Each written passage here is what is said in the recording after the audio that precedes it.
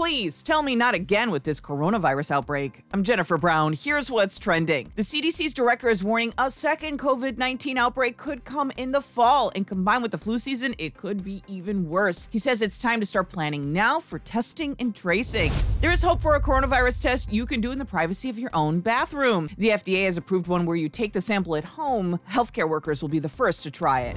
Chipotle is known for its burrito bowls. Delivery from Chipotle. Fast, fresh. A few years back, more than 1,000 people got sick over food quality and E. coli issues. Now, Chipotle has agreed to pay $25 million in fines relating to criminal charges. Bet that burrito will be more expensive. And move over Zoom.